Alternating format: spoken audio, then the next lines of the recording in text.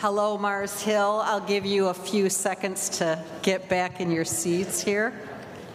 This is a lively bunch today. Today I'm reading Psalm 8, and if you're using a blue Bible, it's found on page 502.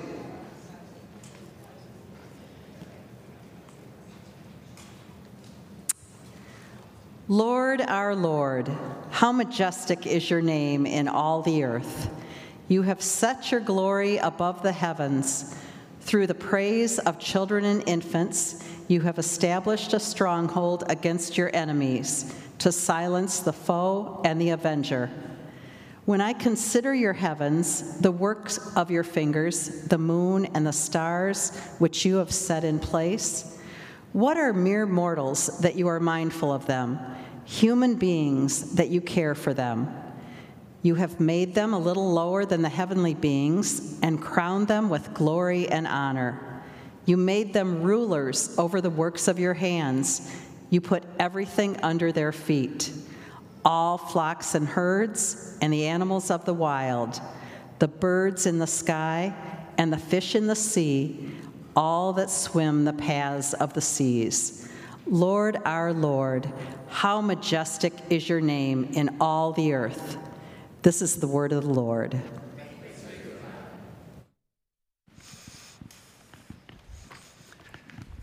Thanks, Lori. Thanks, Brad. Thank you, Troy. You're welcome. Hey, everybody. Good morning. My name is Troy. Happy to be one of our pastors here. Hope you're doing well. So I built a swing set recently.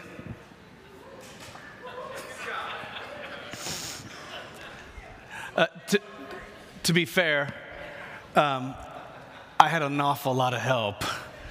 My dad, Dan Hatfield, whose birthday was just on Friday, happy birthday, Dad, came to help, along with our associate pastor, Tim Nelson. These two guys were massively helpful as I tried to take about 25,000 little pieces of cedar wood and moved from those little pieces into some kind of functional swing set for our daughter Maggie's second birthday. And I got to tell you, I was feeling really good about myself. Because I don't have any skills. No, I have no skills. There's nothing about this project that was intuitive for me. I was swimming against the current 100% of the time. This is one of these IKEA-like projects which has about 3 million bolts and washers and screws and one tiny little wrench for the whole thing, and pictures. Honestly, it's miraculous. I had to undo about 12 steps. I would get to, and then have to backtrack and undo it. Even so, at the end of the day, our little girl sat in a bucket swing, and the swing set didn't fall down. I was feeling so good. And then I looked at the internet. Do you ever have the experience like something is going really good, and then you look at the internet? No? Okay. Why does this happen? What? First off, I revisited this Instagram account that I have followed for a couple of years. It's a guy who calls himself Cycleangelo. And he rides his bicycle, I suppose, technically. He rides his bicycle across portions of Canada. And he uses the GPS to track his route. And he rides in places and draws pictures. The routes that he takes make pictures. This man actually rides his bicycle to make shapes.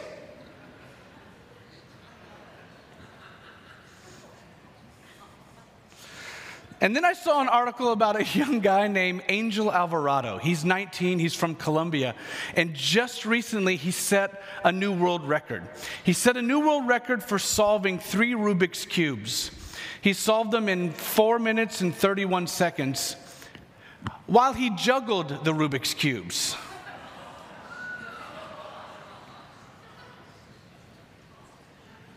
Get this. This is a quote from this young man. He says, quote, "It takes a lot of concentration." It takes a lot of concentration to learn how to keep track of these 3 cubes while they're flying in the air. Who knew, right? So there's this one guy who draws pictures with his bicycle, and then this other guy who solves Rubik's Cubes and juggles them, while it took me 1 week to create a swing set that was estimated to take about 8 hours. Friends, I went from feeling really good about myself to having a genuine, full-blown existential crisis. What am I good for? Who am I? What do I do here?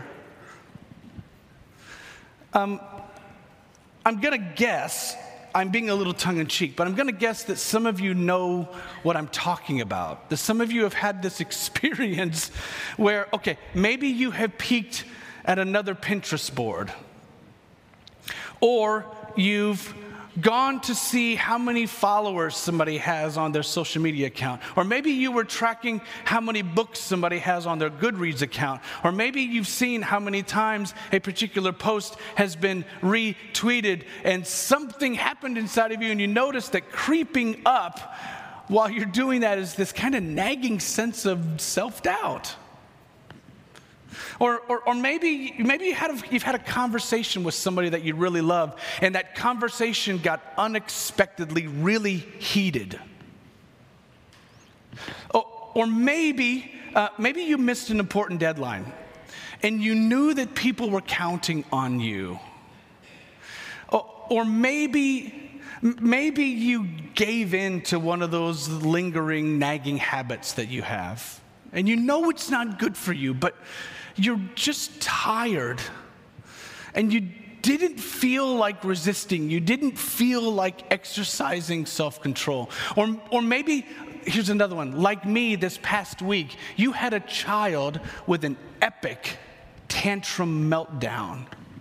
And no matter what you did, nothing could calm her. And on the other side of this experience, you felt a kind of questioning of yourself. A kind of, if you were to interrogate it long enough, a sort of self-worth question. And then, frankly, some of us, we don't need any external stimulus to provoke these questions. Some of us are always asking the question. Carl Sagan, the American astronomer, he once wrote, "As long as there have been humans, we have searched for our place in the cosmos. Where are we? Who are we?" For some of us, these kinds of questions are always lurking under the surface. The psalm that we're concentrating on today, Psalm 8 has an example of one of these kinds of existential questions. Right in the middle of these 9 verses, David asks one of those questions. What are mere mortals? What are mere mortals that God would be mindful of them? And what are human beings that God would care for them? And even though the pathway that leads David to ask this question, it's different than what I was just describing, all the same, this psalm affirms that these kinds of questions, that they're not just okay. They are. But the psalm doesn't say it's not just that the questions are okay, but that these questions, they can actually be met with actual answers. That these kinds of questions, they can be more than just thought experiments. These kinds of questions can be more than just rhetorical. So for those with ears to hear, and those with eyes to see. I think Psalm 8 attempts to address our very real questions about identity. Now, before I get deeper into those questions, I want to highlight for you very quickly some of the uniqueness of Psalm 8. Psalm 8 is really unique from all the other Psalms in the book of Psalms. This is the very first, you can keep this, by the way, the next time you're at a trivia party. I'm sure you go to a lot of Bible-themed trivia parties, right? Keep this in your hip pocket for the next time the Psalms come up at trivia. I'm obviously kidding. Psalm 8 is the first psalm of praise in the Psalms. And not only that, but Psalm 8 is the only psalm, and in fact, it's the only hymn in all of the Old Testament that is composed entirely addressed to God. It's the only spot in the Old Testament that's entirely addressed to God, a hymn or a psalm. All the other psalms, the writer or the speaker or the singer is addressing sometimes himself, sometimes addressing the gathered community, sometimes even addressing one's enemies. But in Psalm 8, there's only one audience. God is the only person being addressed in this psalm. And that's important because it helps to clarify the tone of the questions that David asks right in the middle.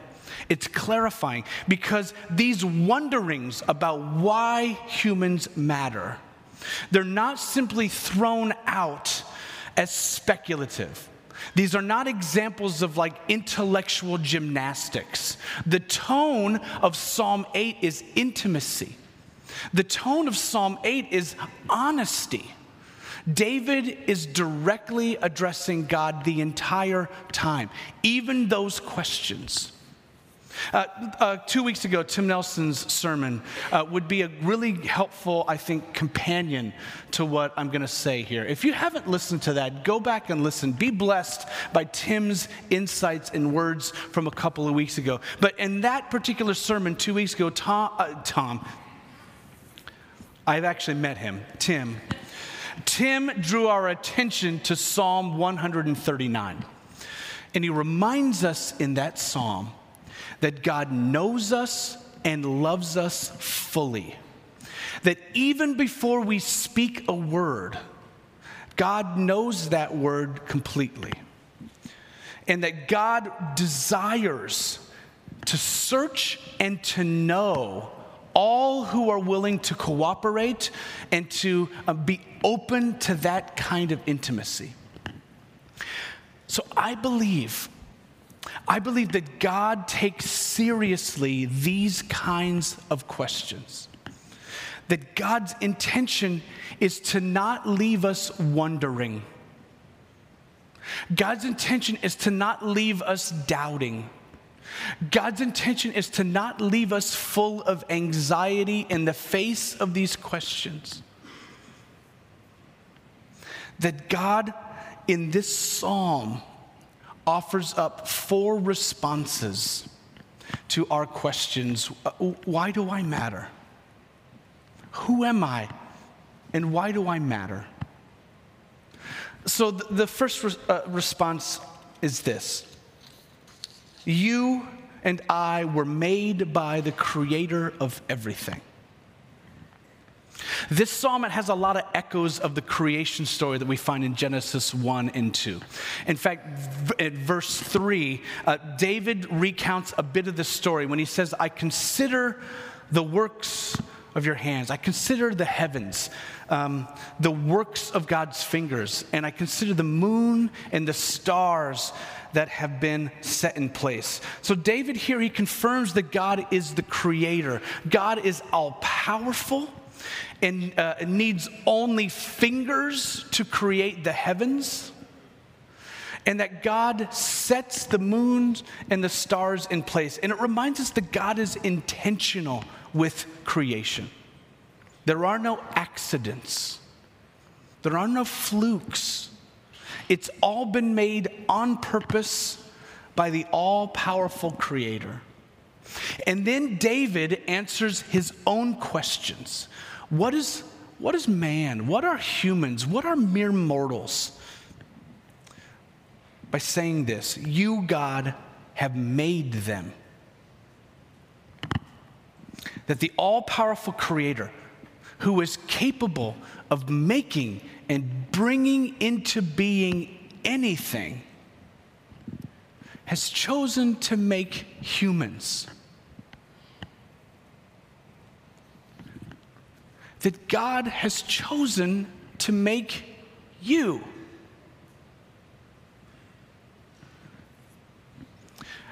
I think we can become desensitized to this. But I think it's important that we remember God has chosen to make you.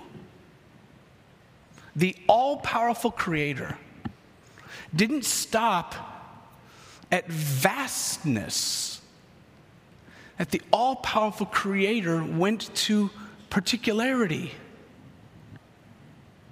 Chose to make you. And just like the moon and the stars that God set into their places, that humans have been created with the same kind of intentionality. That you are not an accident. You have been placed on purpose.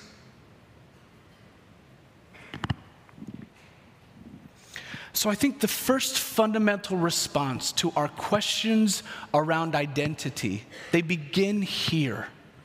They begin by remembering that we have been made by the Creator of everything. And then the second response is that you have been made with glory and honor. Verse 5 says this, you, God, have made them, the humans, a little lower than the heavenly beings, and you have crowned them, the humans, with glory and honor. So this verse, along with being an echo of the creation story, it now turns and it gives us some new language. It gives us royal language. It gives us royal imagery.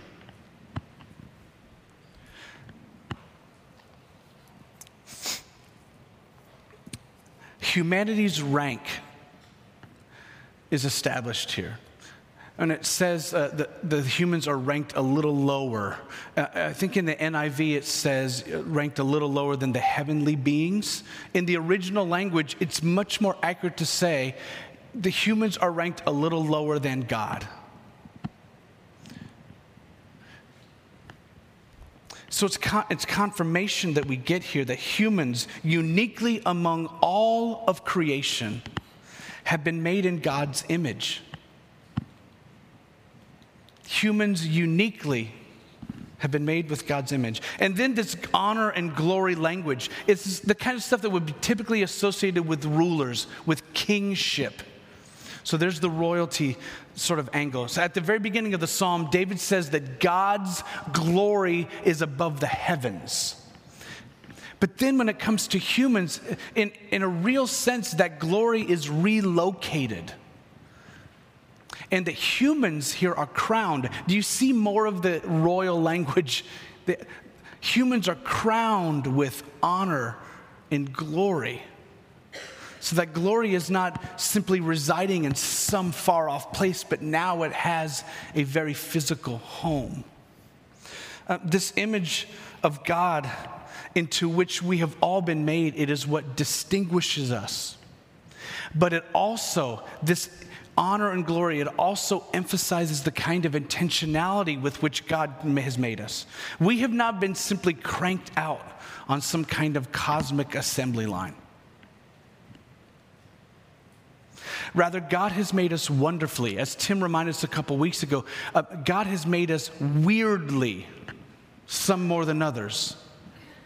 But God has made us uniquely. God has made us weirdly to individually and to distinctively bear God's image in the world with glory and with honor.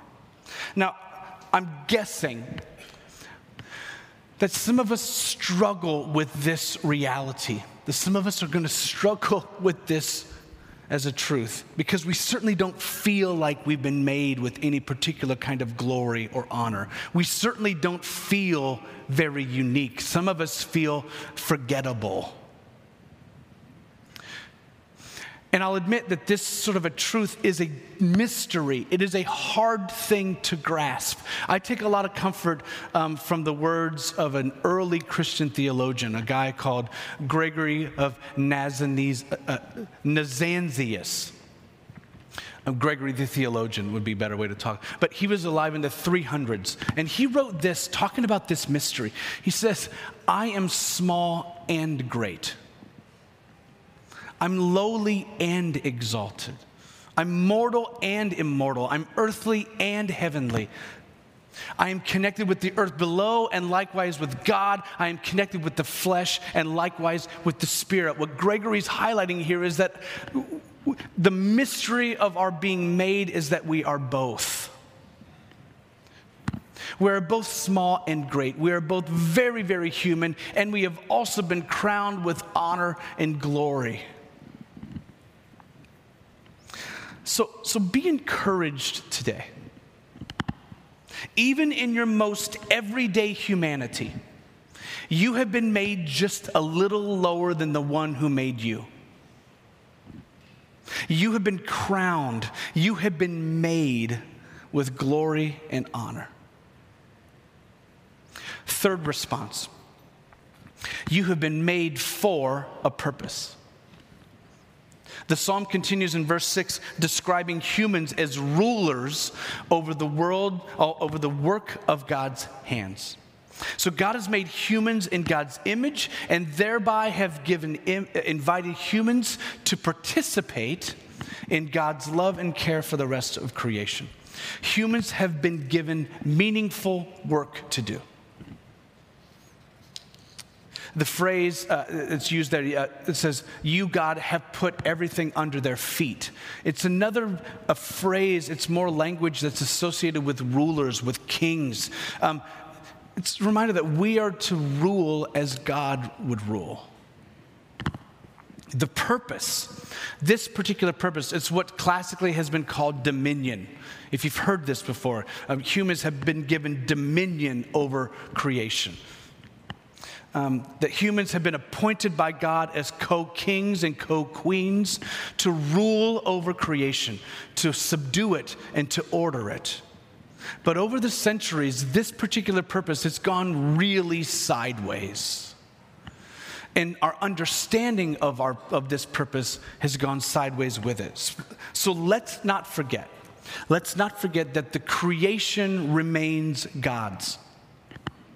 The psalm establishes very early here that the creation is the work of God's hands, or as it says in Psalm 24, the earth is the Lord's and everything in it. And so what that stresses for us is that this dominion, this rule, this purpose that we have been given, it cannot mean that the authority is given to humans to do whatever they want. Because it doesn't belong to us. We are given a purpose to rule over what belongs to God. Another psalm, Psalm 72, it didn't get any votes in our early requests for people. I'm going to talk about it a little bit anyway. In Psalm 72, it gives us an interesting glimpse of what this purpose, what this rule would look like. What's an ideal manifestation of this rule in Psalm 72? Rather than a kind of selfish exploitation of everything around you, Psalm 72 says that this God-given rule would deliver and care for all who are needy and afflicted. Is that this rule would pity all who are weak. That this rule would rescue all who are under oppression and who are suffering from violence. And that this rule would ensure that grain abounds and that the crops would flourish throughout the land. The Pentecostal theologian Chris Green, he describes our purpose this way, that we're created to bring the beauty of God's holiness to bear on everyone and on everything. And I find this helpful language because if I'm not careful, I can excuse myself from this call, this thing that I read here in Psalm 8 and throughout the Old Testament, because I'm not a farmer.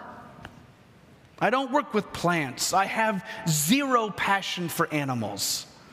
So I feel like I excuse myself from this call. But what Chris Green is doing here helpfully is to shine in the light that the call, friends, whatever it is that you and I are doing, whether it earns you a paycheck or not, it is intended to participate in God's love and care for everything that lives on the earth. That's the purpose. You and I were not simply made, we were made for a very particular purpose, to faithfully bear the image of God in the ways that we care for and the ways that we order the works of God's hands.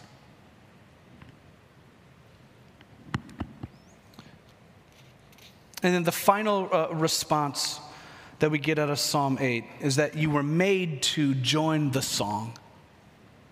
Psalm 8 begins and ends with all the same words. We sang them at the beginning of the service. Oh, our Lord, how majestic is your name in all the earth. And I mentioned before how this is a really personal psalm, how this psalm is David's psalm directed entirely to God.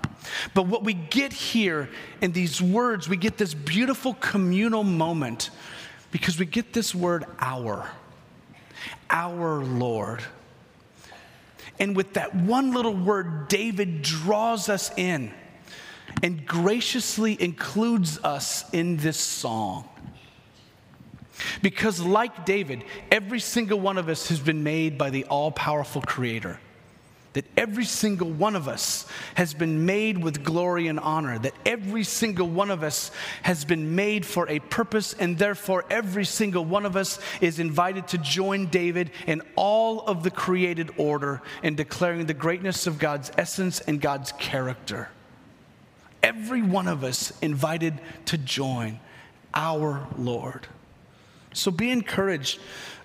You are not left to your own devices to try to figure out who you are. You're not left on your own to wrestle with these questions of identity and purpose and meaning. Rather, you have been given a place among God's creation, within God's redemptive work, along with God's people. That's really good news. So join the song and declare with your life and with your voice God's majesty in all of the earth. Now, I had a very different sermon a couple of days ago. When our teaching team got together on Tuesday, I put something entirely, a totally different direction in front of them when we met.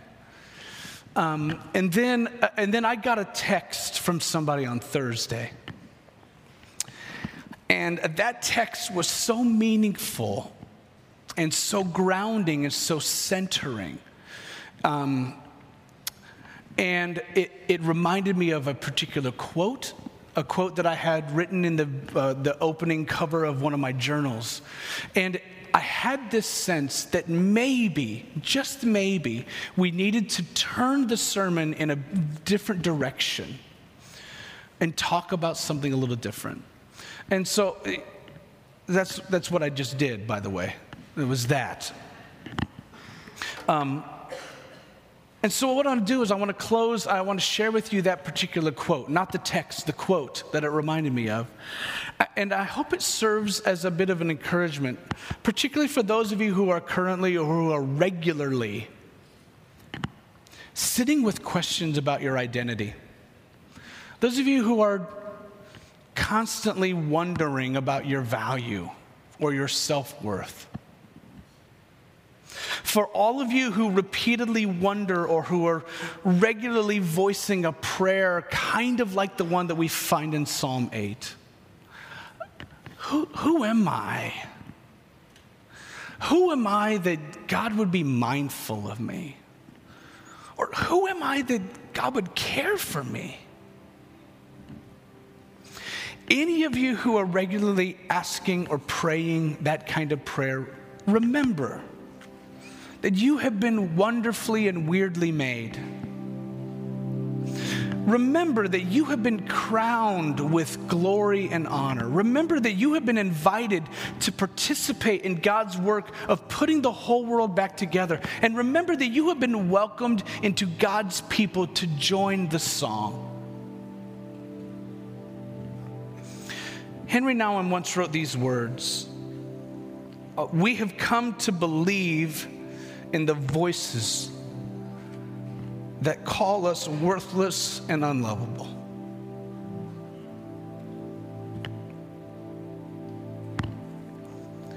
Self-rejection is the greatest enemy of the spiritual life because it contradicts the sacred voice that calls us the beloved.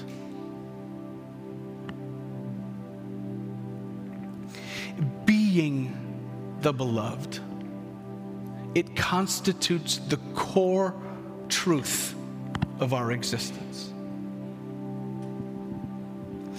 What are humans that God would be mindful of them? And what are mere mortals that God would care for them? Being the beloved, it constitutes the core truth of our existence.